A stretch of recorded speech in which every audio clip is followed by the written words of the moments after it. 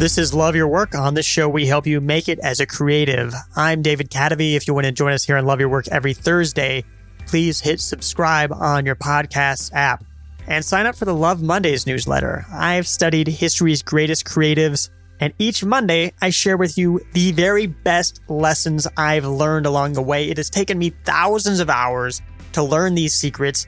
You can learn them in 2 minutes a week for free. Sign up at cadavy.net/Mondays. That's cadavy.net/Mondays. Now, what if your smartphone didn't distract you? What if your focus couldn't be shaken by social media, by the latest news story, or even by your coworkers? What if you could be indistractable? Imagine what you could accomplish. Nir Eyal's new book will help you do just that, become indistractable. It is called Indistractable: How to Control Your Attention and Choose Your Life, and it will lead you away from distraction so you can get traction. Now, you may remember Nir being on Love Your Work a couple of times before. We talked about the societal implications of distracting technology more than 3 years ago on episode 21. Oh, we were just babies then. Now he's back to show you how to fight back distractions, whatever the source. In this conversation, you'll learn Nir wrote the Bible on building habit-forming products. Hooked is a Wall Street Journal bestseller. So why would Nir also write the book on how to avoid being distracted by these products? He'll explain himself. How can you reimagine distraction to short-circuit it at its source? Nir helps you redesign your triggers, your task, and your temperament. And why is the myth of multitasking a myth in itself? Nir shows you how multi-channel multitasking can help you do 2 things at once while being as focused as ever. Full disclosure, Nir is a book marketing client of mine. I consulted for him on some marketing tasks for this book, Indistractable. Of course, I rarely take clients. I only did it because I respect Nir so much as an author and as a thinker, and because I loved the book. Thank you so much to our generous Patreon supporters. Our supporters literally make this show possible. They currently cover almost every penny of the costs of producing this show, hosting the audio, getting it to your ears each week. Now, why would you pay for something that you can enjoy for free? Eliezer says, because I asked, as a freelance writer and publisher, I find David's insights to be very helpful and encouraging.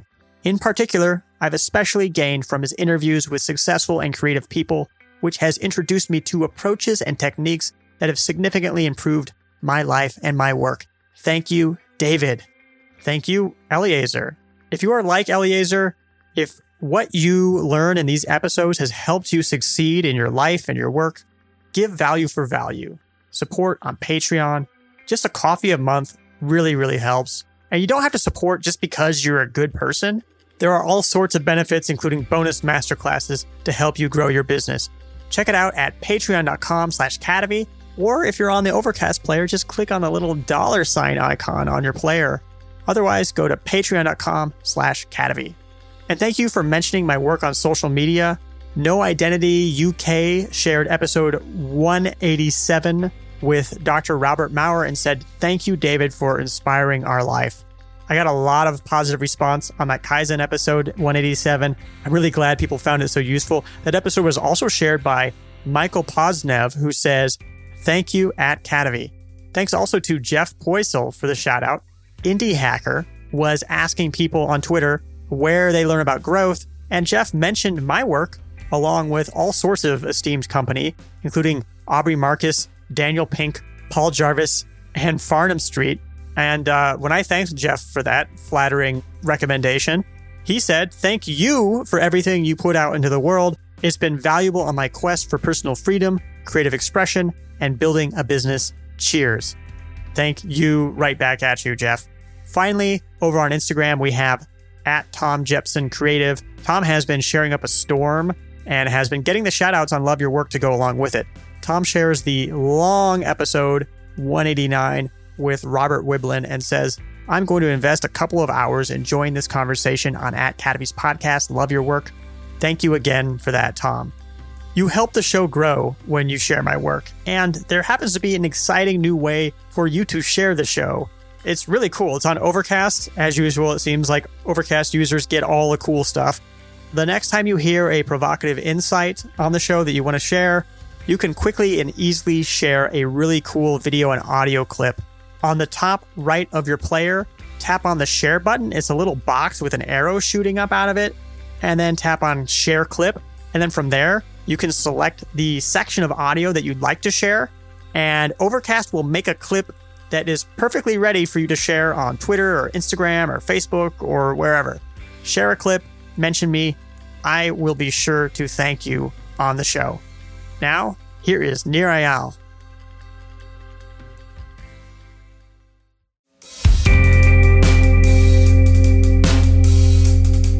I'm here with Nir Eyal, who is the first member of the Three Timers Club here on Love Your Work. I'm actually doing a victory lap right now around my office. This is awesome. I'm so happy that I'm the first member. Yes. And we're here to talk about your new book, Indistractable. And I guess the elephant in the room is that you wrote a book called Hooked, which is all about how to build habit-forming products. And now you've written this book, Indistractable, which is like how to keep yourself from getting distracted by habit-forming products. So what do you have to say for yourself, Nir? I'm sorry. No, I'm being facetious there. I'm not sorry. I'm not sorry because Hooked was all about how to build habit-forming products for good.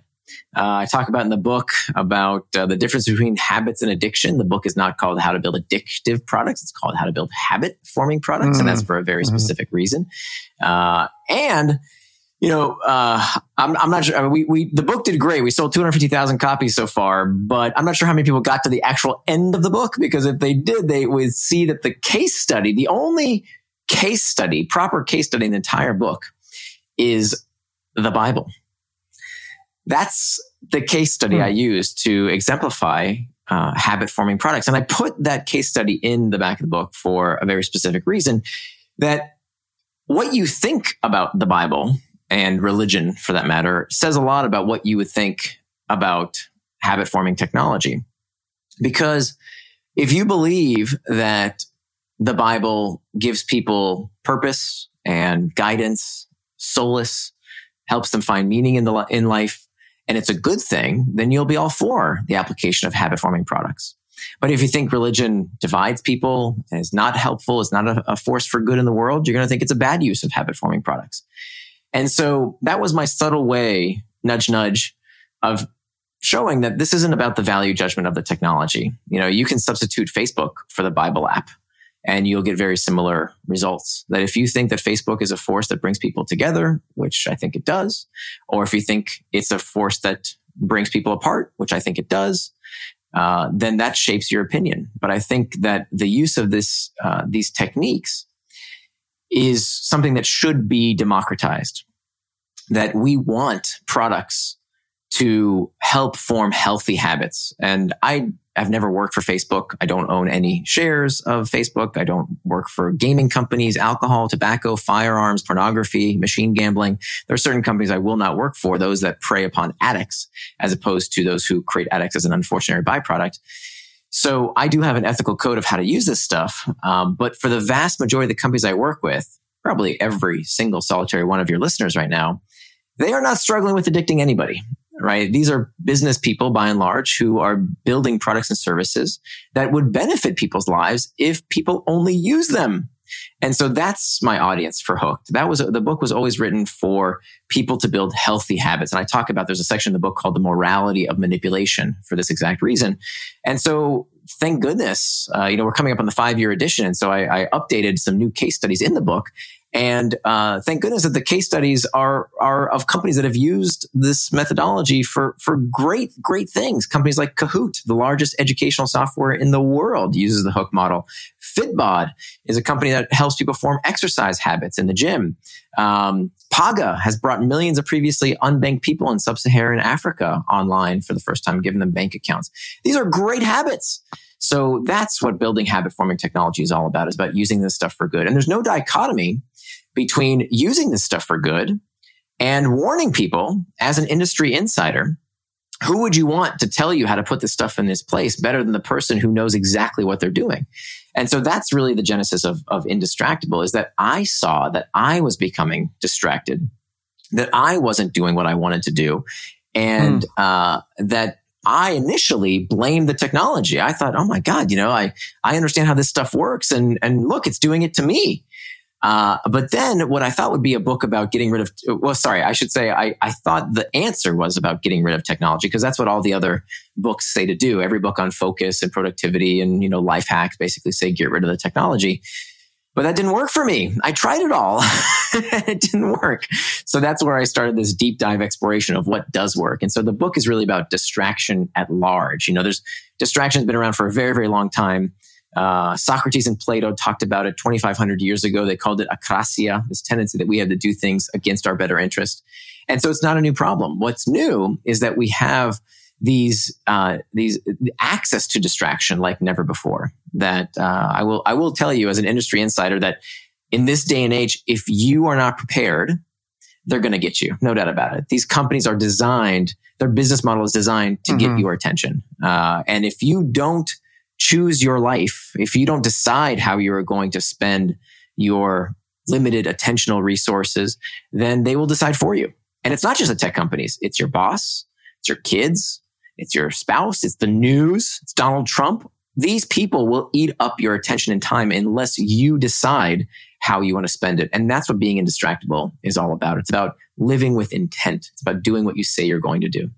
Mm-hmm. Well, you were saying that you got to this point where you were falling victim, or I guess not victim is probably not the right word, or not the word that you want to be using here, but you were getting distracted by these products. Like what did that look like for you? How did you get to the point where you're like, I've got to write a book about how to be indistractable? Yeah. So the real turning point for me was when I was with my daughter, and we had this afternoon together, daddy and daughter time. And we had this book of different activities that daddies and daughters could do together. And one of the activities in the book was to ask each other this question: if you could have any superpower, what superpower would you want?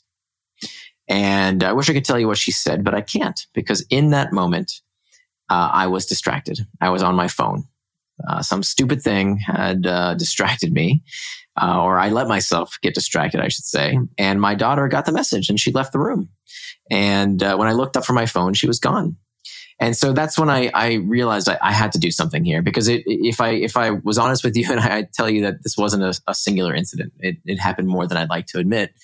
It happened when I was distracted at work. I'd sit down to write. You know how hard it is to write. It's very difficult many times to keep cranking out words. It's not always something that you get into instant flow. At least for me, it's really hard work.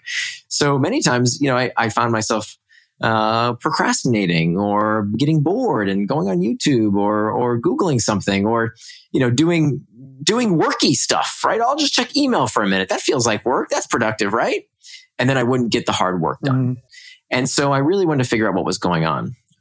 So I bought every book on the topic. They filled the shelves behind me.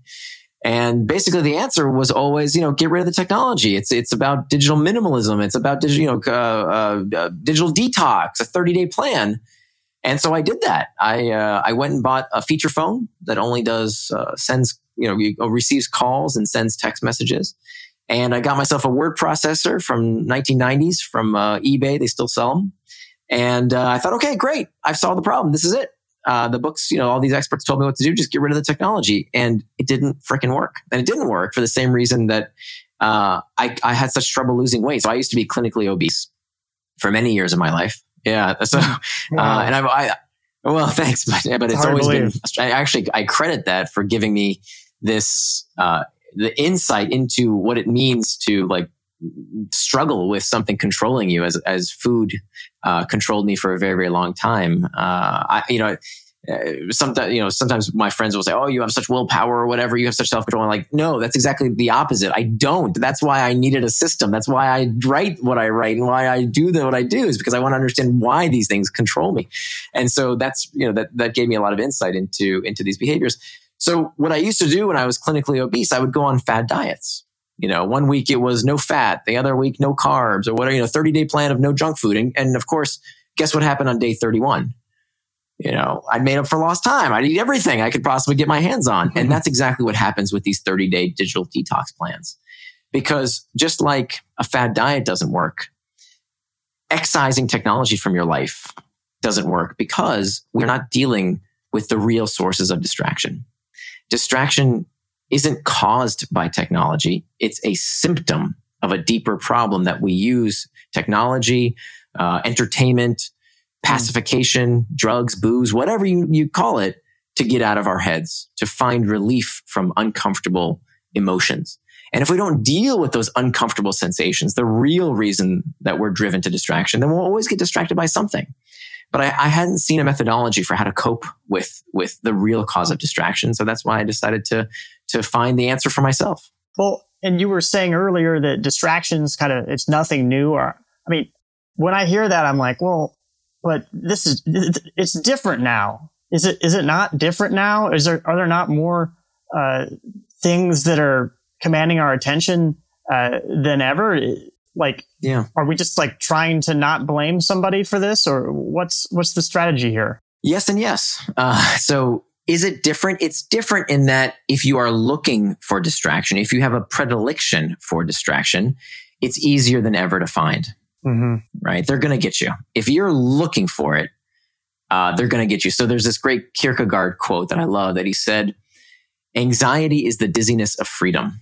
Mm-hmm. And that's such a great encapsulation of our time because we have so much choice these days, right? There are limitless articles to read. There are unlimited videos to watch, unlimited debates that you can engage in, information to absorb. It's dizzying. And so if you are looking for distraction, it's easier than ever to find. However, it's not their fault. It's not your fault either, actually. It's not your fault. You didn't make Facebook. You didn't make YouTube. You didn't make email. But guess what? It's your responsibility because we have no choice. These things aren't going away. It's too late. And frankly, we need them. You know what? My business, your business, my business couldn't survive without these technologies. Look, we're talking right now for free across thousands of miles with these tools to create content that we will then spread on social media. And by and large, it's great. We wouldn't even be friends without some of these technologies. We would have never met. We've actually never met in person. We've never met in person. Great point. Yes, we've never met in person. And I consider you a close friend. And so we need this stuff. The idea here is not to create a big bad boogeyman, which every generation does. Right? What was it? Douglas Adams that said that everything that's invented after you're the age of 35 is against the natural order of things. Oh, right. Right. We have this natural aversion to every new technology. It must be evil. It must be, messing with our heads. Every new technology does this. But of course, everything that came before us was also a new technology at one time that now we're no longer scared of. So the idea here is, how do we get the best of these tools without letting it get the best of us? While also not forgetting that there are all sorts of distractions out there that have nothing to do with technology, right? If you think about, a coworker stopping by your desk, this is one of the most common sources of distraction is the open floor plan office. Hey, David, what's going on? You want to chit chat for a bit? No. That's a distraction, right? And so we got to deal with it, but nobody talks about it, right? Because there's no big bad company to blame. Yeah. So we have to get out of the get off my lawn trap. That this is just, all the new stuff is the world is going to hell and this is all hurting me. We have to take control, take responsibility for what's going on. One of the things that I really liked from the book is time management is pain management. Can you tell us a bit about that? Sure. So let's start with, how do we answer this question of why we get distracted? To me, this is a really fascinating question because, so much of what we are told in the personal development, self-help industry is about this hypothesis that hasn't really been tested that much of, you just don't know what to do. Mm-hmm. If you only knew what I know in this book, and of course it's ironic here because I wrote a book, you wrote a book, but the idea here is that if you just knew what to do, you would do the right things. And that is true in some cases at the upper limits of knowledge. But the fact is, for the big issues, we already know what to do, right? You want to be healthy? By and large, 80% of the problem. 80% of what you got to do is eat right and exercise. Okay. We don't need to buy a book to tell us that. If you want to have good relationships, it's about being fully present with the people you love. If you want to be great at your work, you know what? You got to do the goddamn work. It's not rocket science, right? You got to put in the effort. How do you write a book? Yeah. You sit down, write some words. You write it. Right. So the problem to me wasn't that I didn't know what to do. It's that despite knowing what to do, I didn't do it. And so that's why I think distraction is such an important topic and why becoming indistractable is the macro skill of the century. Because if you can just do what it is you say you're going to do, that's a superpower. That's a superpower I would want, is to just be accountable for what I say I'm going to do, to be honest with myself. I would constantly lie to myself. Oh, I'm going to work out. I didn't. I'm going to do that big, that I'm going to write today. And I slack off. I would constantly do this and lie to myself. So I had to ask myself, okay, first, why do we get distracted? Well, let's go a layer deeper. Why do we do anything? Like really first principles. What's the nature of motivation? The nature of motivation, I thought, is the pursuit of pleasure and the avoidance of pain. This is called Freud's pleasure principle. Jeremy Bentham came up with it before that too. This is an old idea. It's carrots and sticks. Exactly. Pain and pleasure. But turns out that neurologically speaking, what motivates us is not pain and pleasure. It's pain all the way down. That's it. Even the pursuit of pleasure, wanting, craving, desire is psychologically destabilizing. It's uncomfortable, right? And so that means if all behavior is motivated by the desire to alleviate discomfort, that means that time management is pain management. That the reason we go off track is because we either don't know how to cope with discomfort, or we haven't fixed the source of the discomfort driving us to distraction. So that's why time management is pain management. That's why the first step to becoming indistractable, and this is a technique I haven't really seen widely discussed. I mean, I didn't learn it in any other book, is to master our internal triggers, which you'll remember from Hooked. Every product out there that forms a habit always attaches to an internal trigger. If you're lonely, you check Facebook or Tinder. If you're uncertain, you Google. If you're bored, you check the news or Reddit or YouTube or whatever. These products always attach to an internal trigger, an uncomfortable emotional state. So if we are to break those bad habits, if we are to do what it is we say we're going to do, we have to become aware of those internal triggers and have tools at our disposal to do something about those internal triggers so they don't take us off track. Okay, so if we're trying to manage our time, say I'm saying I'm going to write for half an hour today, and then I have this internal trigger that goes off that says I'm bored, or I guess Ayn Rand called it the white tennis shoe syndrome, where she would suddenly decide that she needed to polish her tennis shoes that were in the closet or something like that, because there's some sort of internal trigger that you remember this thing that needs to be done, or you, like you were saying, feel lonely, you need to check Tinder. You feel bored, you need to check Facebook, or you need to go on YouTube. And then, maybe even the task that's happening has some way of being a conduit into this, I guess what you're calling just reducing down to pain. Right? Is like, that's the source of the internal trigger. Absolutely. So there's two things we can do. We can either fix the source of the discomfort, which we can talk about. These are typically come from things outside of us. It has to do with our workplace. That's a big source of discomfort, is the workplace culture. And there's a whole section that I talk about why distraction at work is a symptom of cultural dysfunction. It's not the technology doing it to us. It's crappy workplace culture that uses technology to create the pain people seek to escape. But we can talk about that in a minute. But what if it's just you, right? You work for yourself, you're a writer, and you sit down and you find yourself getting distracted. And by the way, I should define what distraction actually is. Distraction, the opposite of distraction is not focus. The opposite of distraction is traction. Distraction, traction. Exactly. They both come from the same root. They both come from the Latin trahare, which means to pull. Traction is any action. You'll notice both words end in the word action. Traction is any action that moves you towards what you want to do. It pulls you towards what you intended to do. Distraction is anything that's not that. Distraction is any action you take that pulls you away from what you planned to do. So what this means, there's a few things here, a few pretty profound implications. One, you can't call something a distraction unless you know what it distracted you from. Mm-hmm. So I had somebody that when I was writing the book, I talked to a friend of mine, and she's like super distracted. And she constantly complains about how Facebook does this and Twitter does this and Netflix does that. And her boss does this and her kids do that. And everything's so distracting, she can't get anything done. And then I said, wow, that's really tough. Can I see what it was that you planned to do today? Not your to-do list, because that's output. I want to see the input. Show me your calendar. What did you plan to do with this very minute that you spent complaining about how all these big bad companies are doing it to you? Show me your calendar. She takes out her calendar. It's blank. There's nothing on it.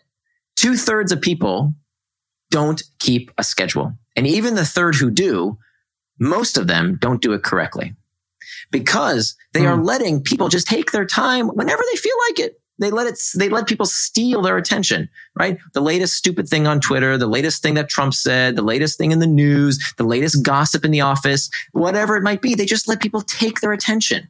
Mm-hmm. They're just letting themselves be swept up in the river of whatever it is that's wherever it's going to take them. That's right. So if you don't plan your day down to the minute, okay, this is called time boxing. And I have a tool I'll give you. I kept getting asked for this tool that people could use because Google Calendar is too hard to do this in. So I built a special tool just for this. I'll give the link for the show notes. You need to create a template for your day, okay, that says what it is you want to do with your time. Because again, you have no right to call something a distraction unless you know what it distracted you from. So what you put on your calendar is traction. Anything that's not that is distraction. And by the way, I don't care what you put on your calendar. If you want to spend your time staring into outer space, meditating, playing video games, great, do that. But do it with intent. Do it because you want to, not because somebody else coerced you, manipulated you into doing it against your will. So in a way, it's not just the time management, it's pain management. Time management is also intention management. That's right. But let me go back to the pain management part, because I skipped ahead a little bit. But so let's say you've sat down at your desk. You're going to do the writing time. So there are 3 strategies you can use to cope with discomfort. You can reimagine the trigger, you can reimagine the task, and you can reimagine your temperament. And so these 3 tactics are how we cope with discomfort. And so I draw from acceptance and commitment therapy. I draw from a bunch of different tools that help you deal with that discomfort in a healthier manner. Starting with, by the way, this notion that we have to dispose of, which is that somehow if we're not happy all the time, like the self-help industry loves to tell us that if we're not happy, we're not normal. If we're not satisfied, that we're not normal. Nothing could be further from the truth. That we have to realize that as a species, we are designed to be perpetually perturbed. We are designed to be dissatisfied. It's about how we cope with that discomfort. But don't be one of these people who tells themselves, oh, I'm not loving this, right? Like I must not be into it. I must not be the kind of person who can do this. I must have a short attention span or addictive personality. All that stuff is bogus. Have a growth mindset about it. Exactly. So we can dive deeper. I don't want to keep blabbling on, but... Well, I like this idea, though. I want to know more about this reimagining the trigger. So I'm sitting there. I want to write for half an hour, and a trigger comes up. Let's say, I suddenly want to go to Twitter. Yeah. So the first step, there's 4 steps here. The first step is to look for the emotion preceding the distraction. Okay. Just by becoming aware of what is that sensation that makes you want to escape is incredibly empowering, just by identifying it. So instead of, very quickly going to your phone, I want to just check Twitter for a second, you're asking yourself, you're almost talking to yourself as a narrator. There I go, reaching for my phone, right? So you're noticing that. And by doing that, you get to step 2, which is to write down the internal trigger. By the way, this comes from acceptance and commitment therapy. This isn't Nir's personal program. Everything in the book, you got the book. So you saw there are tons of citations. It's not just my personal recipe. All of this stuff is backed by peer-reviewed studies. So the second step is to write down the internal trigger. So, okay, I've got my little distraction tracker. I can give you a link for that in the show notes as well. I want to pick up cell phone to check Twitter because I'm feeling bored. This writing is hard. I'm stressed. I'm anxious. Whatever that emotion is, I want you to write it down. Then, okay, so here's what most people do as step 3. Step 3, even if they get that far, most people will say, push it down. Don't feel it. There's something wrong with me. I'm broken. I'm deficient. We talk to ourselves in this way. It's horrible. We are so mean to ourselves. Instead, that's a downward spiral right there. Exactly. And why is it a downward spiral? Because that makes you feel worse. What do you do to feel better when you feel bad? When you feel more of an internal trigger, you become even more likely to get distracted. It's exactly why I used to overeat. I didn't eat because I was hungry. I ate because I felt bad. And the more I ate, the worse I felt about myself. And the solution to that was more eating. And that begins to change your identity. Mm-hmm. Too. You become, oh, I'm the type of person who can't focus. I'm the type of person who can't control his appetite, etc. That's right. And that is super, super toxic. So instead, step 3 is not to beat yourself up. It's to explore the negative sensation with curiosity instead of contempt. Mm-hmm. We just explore it. We just get into it for a minute. And so what I do almost on a daily basis, remember, becoming indistractable doesn't mean you never get distracted. It means you strive to do what you say you're going to do. So I don't get distracted again and again and again by the same thing, right? What is that definition of insanity? Is doing the same thing, expecting different results, right? I know why I get distracted now. And so one of the techniques I use very often is this 10-minute rule, where for 10 minutes, I can give in to that distraction. Okay. I can eat that cupcake that I'm trying to resist. I can go check Twitter. I can do whatever that distraction is in 10 minutes. Sometimes I'll actually just set an alarm. Sometimes I'll just look at my clock, but sometimes I'll actually just set a quick timer and be like, yep, no problem. I can check Twitter in 10 minutes. And what that allows you to do is use this technique called surfing the urge, because it turns out that these negative sensations, they're just emotions. They're just emotions. They come and go. And if you allow yourself to surf the urge with curiosity instead of contempt, what you will find is that by the time those 10 minutes are up, the emotion has crested and subsided. So my mom used to do this to me all the time. I'd say, I want this toy. And then she would say, well, if you still want it in 3 weeks, then you can have it. Yeah. And then I would forget about it. Exactly. So that's not too dissimilar, right? You want it so bad. I want it. Okay. Well, if you still want it in 3 weeks, no problem. It's yours. And then you get something else, something else grabs your attention. When you're 5, you don't have a 3-week attention span. Right. Exactly.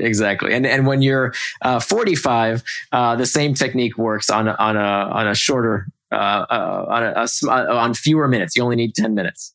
Yeah. Hopefully. And then the fourth technique, just to wrap up this idea of reimagining the internal trigger, is to be cautious of liminal moments. So liminal moments are really dangerous. Liminal moments are those moments between things. Okay. So you know what I'm talking about, right? It's, I'm on my way back to my desk after a meeting. I'm checking my Facebook, or I'm checking email or whatever. And then you get to your desk and then you just do a few more minutes, and you've just spent 30 minutes. So we want to be really cautious about those liminal moments. And we want to set cues for ourselves to reimagine the internal triggers so that when we get back to our desk, we know, oh, okay, the clock has struck 9 o'clock. That in my calendar means that this is my time for writing, email, whatever it is that I decided to do. And do it without getting trapped by those liminal moments between events. Okay, so I'm sitting there. I want to write. I have the internal trigger that I want to check Twitter. So then I write that down that I want to check Twitter because, and then I'm examining my own emotions there. And then but I also am worried about liminal moments. And in those liminal moments, I guess I'm trying to think of, I've used this internal trigger thing a little bit. Manish from Pavlok. When I was hooked on Facebook, I would feel that trigger and then I would go ahead and shock myself. And then that sort of got rid of the distraction I wanted to. Are you still using the Pavlok? I only had to use it like once. Huh. And what were you trying to stop yourself from doing? From scanning the Facebook feed. And you've never scanned it again? I've never had the same problem that I did before I started. So I would look at the top newsfeed item and then I would allow myself to feel that feeling, just like you're talking about, this internal trigger. And then I shocked myself. And then I immediately started sweeping the floor and changing light bulbs and, doing all this stuff. And then the first time I did it, I then didn't look at beyond the first newsfeed item for a month. And I'm not even exaggerating. A month. Yeah. And then from then I had it under control. And these days I just completely block it. Yeah. So I can't even see it. Have you ever used it for anything else? Any other distractions that you're trying to stop? Well, there's been some things I try to do that didn't work as well. Like I would like mutter cuss words under my voice when I got aggravated with something. And so I would like try to shock myself with that. It didn't particularly work for that thing for me. I think it works for some people. But this idea of being able to feel the trigger, I think is really powerful and important. And I think it's something that you can pay attention to all day long, and make a habit of examining those triggers and finding ways to, connect those triggers to the actions that you then want to do. Right. Is to understand. That. Right. Exactly. That you're understanding, this is why I'm doing it. Right. Because if we don't understand the deeper reason why we are doing these things, we'll find something. Right. We'll always find something. Let me just clean my desk or take out the trash or whatever. You'll find that distraction unless you know what you are trying to escape. Yeah. And many times distraction fools us, right? We say to ourselves, I don't feel like writing, but email is kind of productive. I should probably do that for a minute. But no, that is also a distraction if that's not what you plan to do with your time. So is there a way to take these triggers and reprogram them so that we instead do the things that we intend to do? Yes, absolutely. So that's the next part. So we can reimagine our triggers, we can reimagine the task, and we can reimagine our temperament. So reimagining the task is about learning to reduce the discomfort associated with the task by learning to play anything. And this comes from the work of Ian Bogost, who is a professor at Georgia Tech. And he has done some really fascinating work about how to turn any task into play, starting with this kind of grim reality that play doesn't have to be fun. You don't have to enjoy play.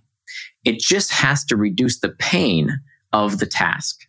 So he hates the Mary Poppins spoonful of sugar idea. He thinks it's a terrible idea because what spoonful of sugar tells you to do, and we've seen this everywhere, right? Like, hey, do this shitty job and I'll pay you a bunch of money.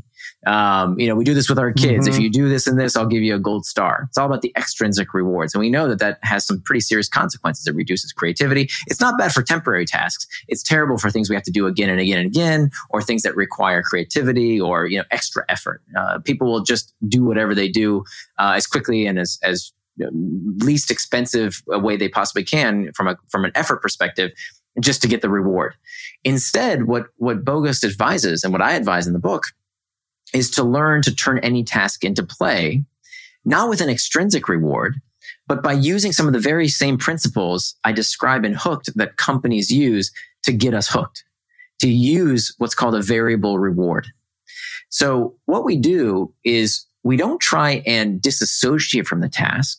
What we do instead is to focus more intensely on the task. And then we look for the variability. So Bogost actually talks about how he used to hate cutting his grass. And then he actually now loves cutting his grass. How can that be? Cutting your grass sounds horrible. Well, he focused more intensely on it. He learned everything he could possibly learn about how grass grows and the different seeds he could use. And he looked for the variability, right? The uncertainty of, well, what if I cut it this way? And what if I go in this pattern? And what if I use this fertilizer? He looked more intensely in the task. And you think, well, that's crazy. I'm never going to learn how to love to cut the grass. But is it that crazy? I mean, think about, I have a friend who's crazy about coffee. Now, I like coffee, but this guy is obsessed with the burr grinder and the beans and single origin this and that. I think this is incredibly boring, but he just thinks it's the coolest thing in the world, right? Most people, to become a barista, you have to pay them, right? But he would do it for free. I have another friend who's a car buff. To me, let me just pay you some money and fix my car. No. He's obsessed with it. He loves it. He gets so into it because he looks for the variability in it. I have another friend who lives in San Francisco. She is an unbelievable crafter. I mean, she can knit these incredible quilts, and she puts in hour after hour of her time, because all of these examples are people who have learned to play the experience, not by disassociating, not the spoonful of sugar. That's terrible advice, but instead by learning to focus more intensely on it and look for the variability in the experience. This is interesting. And I think it's something that you can do even with things that you aren't necessarily that automatically interested in. Yeah. Like, for example, I've been doing it with, I've wanted to learn more about storytelling. Well, there's lots of great storytelling in fiction books. Well, I don't really like to read fiction books, but I do like to watch movies. So I started reading screenplays of my favorite movies. And then after I read the screenplay of my favorite movies, I would then go read the novel that was the screenplay was then based off of. So I started like changing these activities, finding the one little entry point that I can find where I am interested in something that's related to this topic, and then using that to pull me in and then get me more deeply ingrained with the topic. Beautiful. So with my writing, whenever I find myself not enjoying the task, which happens often, right? You have a lot of internal triggers to writing, boredom, anxiety. Is anybody going to like this? This sucks. I don't know what the answer is. I've been researching this and I still don't know how to make heads or tails of it. I ask myself that I repeat this mantra: follow your curiosity. Mm-hmm. The curiosity is the fuel to keep exploring, to keep discovering, to keep wanting to learn. That's the fuel. And that is also an internal trigger, but it's a better internal trigger than giving into the internal trigger of boredom and anxiety. Boredom and anxiety, if we don't learn to cope with them with the reimagining techniques we talked about earlier, they can lead us to distraction. Whereas if we use the internal trigger of curiosity, that can lead us to traction. Mm-hmm. Exactly. That's why I call it strategic curiosity. Yep. So there's also temperament. Yeah. Reimagining the temperament. Right. So that's the last. By the way, this is just one of 4 big buckets. There are 4 big techniques: master internal triggers, make time for traction, hack back external triggers, and prevent distraction with packs. Everything we've talked about so far is about this first technique of mastering internal triggers. And so the last of the 3 is about reimagining your temperament. And temperament is defined as this inherent trait that an individual possesses. And what I found is that there are so many self-defeating beliefs that we have about the way we are, right? This is just the way I am. Mm-hmm. One of those that identity has a lot to do with identity, because we can begin to internalize these. And we know that behavior change is identity change. Long-term behavior change necessitates identity change. Now, the problem is that there's a lot of bad information out there about your temperament. One of the research studies I talk about that I think is particularly harmful is this idea of ego depletion. That there's a well-known both in the popular folk psychology as well as for a few years in the academic community, this idea of ego depletion. Ego depletion says that willpower is a limited resource, that you are spent, you are out of willpower, just like you would be out of gas in a gas tank. So this idea was studied and promoted in a book called Willpower. But then a few years ago, a few researchers said this sounds fishy. And other researchers decided to try and replicate the studies, and they couldn't. So several meta-analyses have found that ego depletion doesn't exist. It's not true. It's not real. Unless there is one group of people who actually do experience ego depletion. The one group of people who actually do experience ego depletion, this study was done by Carol Dweck at Stanford.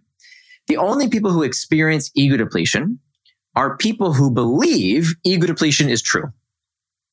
As I did. So I'd come home after a long day of work. Oh boy, I'm spent. I'm out of willpower. I just no more self-control. Give me that pint of Ben and Jerry's and let's turn on some Netflix. I'm spent. I'm out. I have no more energy, no more willpower.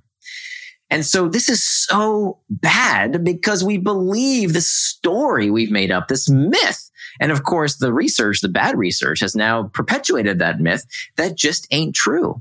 And so this is why I kind of get so emotional about what I currently see in the media these days and by some tech critics who are making a living by spreading fear, telling us that technology is addicting us, that it's hijacking our brains. By telling us this, they are essentially making it true. It's called learned helplessness. When you tell people technology is hijacking your brain, your kids are addicted to social media. And by the way, asterisks here, some people really are addicted. There is such a thing as a pathology. Addiction is a real pathology that some people, 1 to 5% of the population, experience based on, different mediums they might get addicted to. But for the vast majority of us, 99% of us, we're not addicted to this stuff. We overuse it from time to time.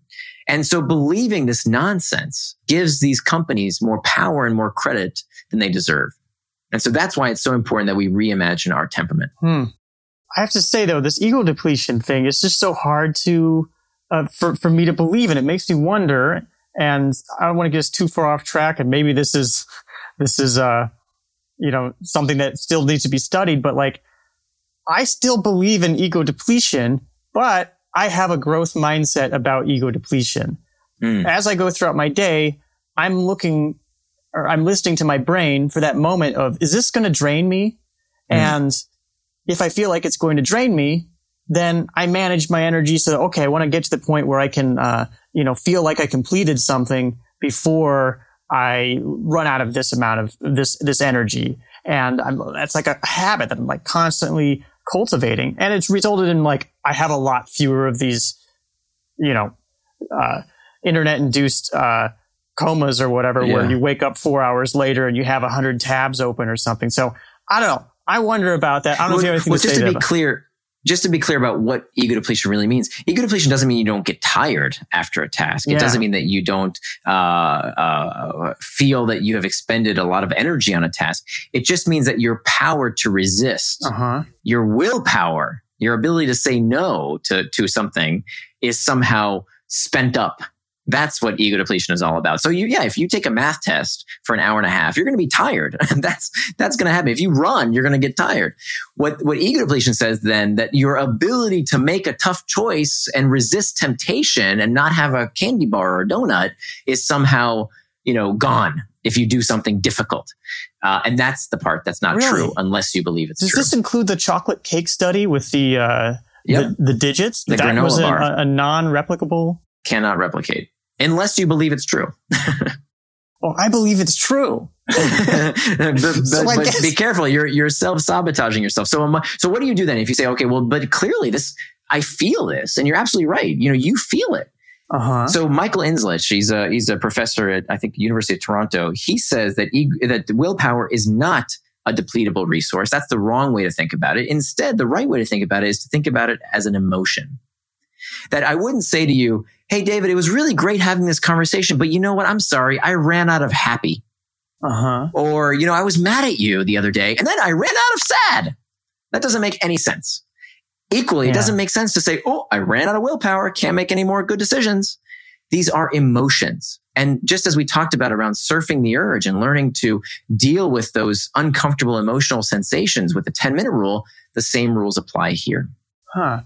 And what about like the judges that, right before they eat lunch, they make unfavorable rulings, and then right after lunch, they make, more favorable or nicer rulings. I don't know if you've heard anything about that. Yeah. Yeah. The last time I heard, I don't think that replicated either. I'm sure you've been following this replication crisis that's been going on in social psychology. What did I go to college for? Jeez. No, you're right. There's a lot of studies that have been overturned recently. Not that they've been overturned. This is what happens in science, right? One researcher makes a claim, typically it's these claims that make for great headlines that the media likes. And it turns out there was p-hacking going on, or the study didn't look at other results. But this is what's supposed to happen in the scientific process. It doesn't, and there's still hypotheses. Hey, look, they might replicate in the future. There might be, the study wasn't conducted correctly, et cetera. But it turns out, by the way, that judge study, there might have been a lot of other things going on. That might also not be ego depletion per se. That could just be I'm hungry. And when I'm hungry, I'm in bad mood, hangry. Yeah. So exactly. hangriness exists. Could be. Yeah. I would buy that people feel hunger, and when they feel hunger, that's an internal trigger that could distract them from focusing their attention on what they want to do. I'd buy that. I can see what you're saying. Those are actually completely different things then. So anyway, we really went over how to master internal triggers. There's so much more about how to gain traction and stay away from distraction.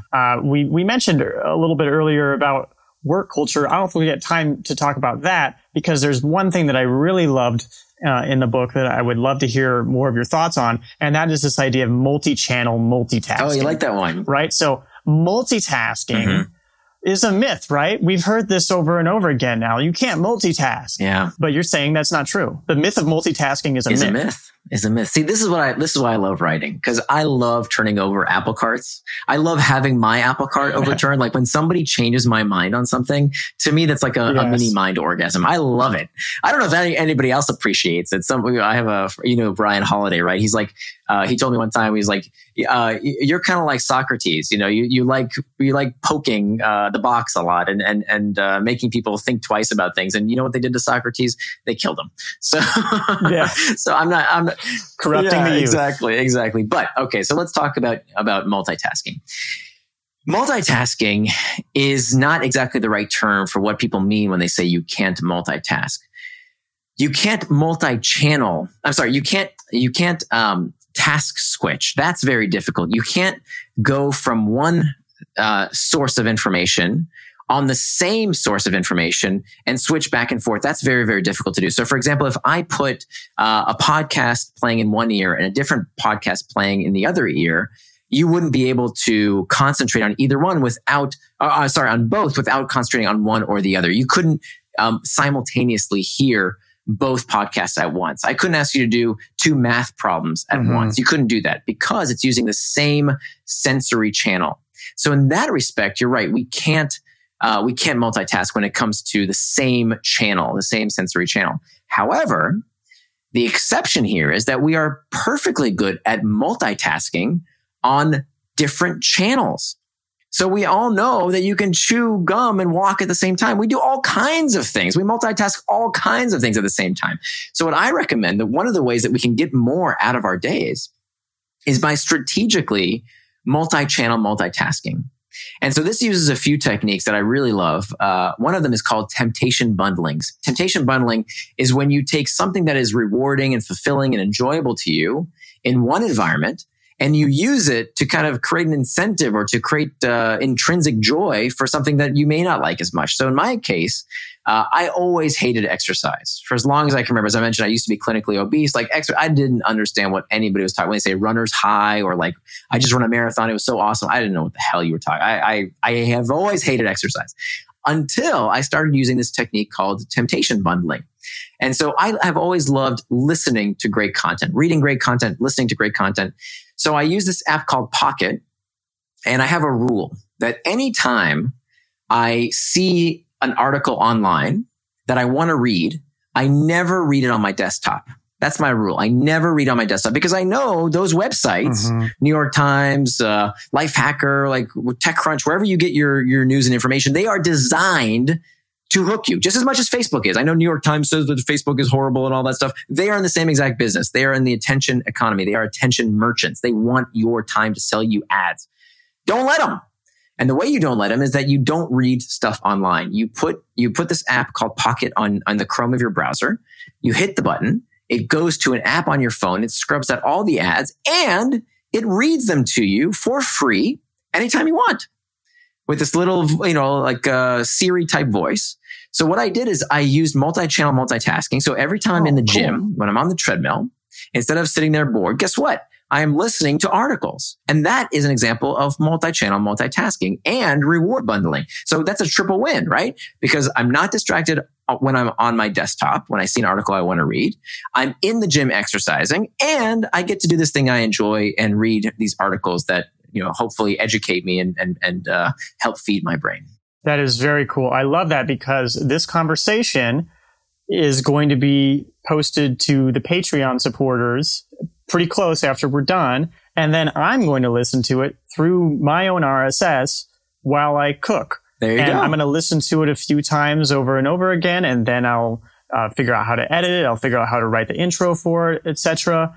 That's multi-channel multitasking. Yeah, we can do this in other aspects. Yeah. Exactly. You could take a walking meeting with a friend from the office, right? Instead of sitting in some boring conference room, take a walking meeting. You serve your values of keeping your body healthy as well as, time for a colleague or a friend. So there's many different, cooking healthy food, as you mentioned, while you're listening to an audiobook or a podcast. Absolutely. That is awesome. Well, there's so much more in the book. There's the things about the work culture that we didn't get to. People will have to buy the book and check that out.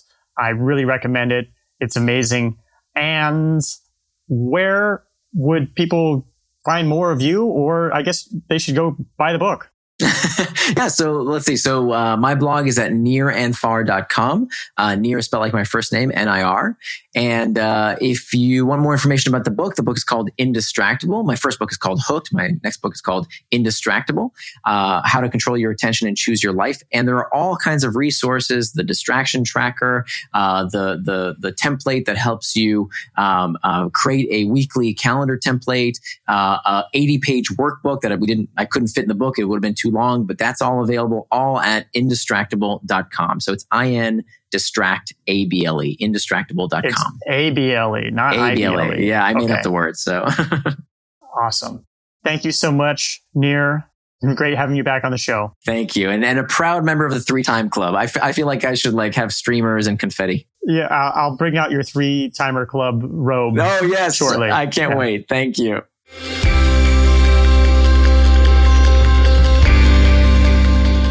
Is Love Your Work helping you find your unique creative voice?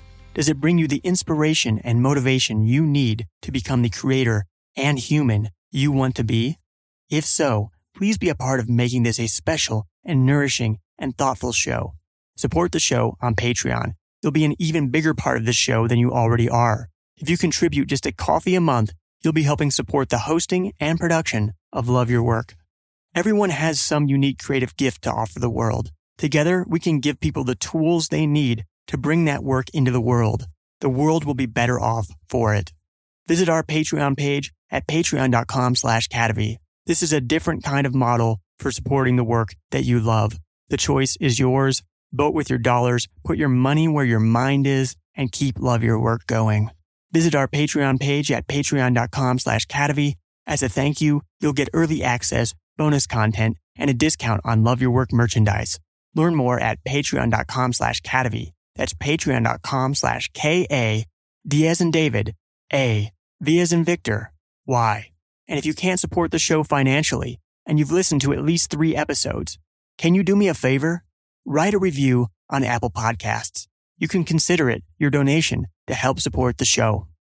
Love Your Work is brought to you in part by our Patreon supporters, such as mini-sponsor Paula Spriggs, and top supporters such as Jeffrey Mason and Vitas Pinkavicius.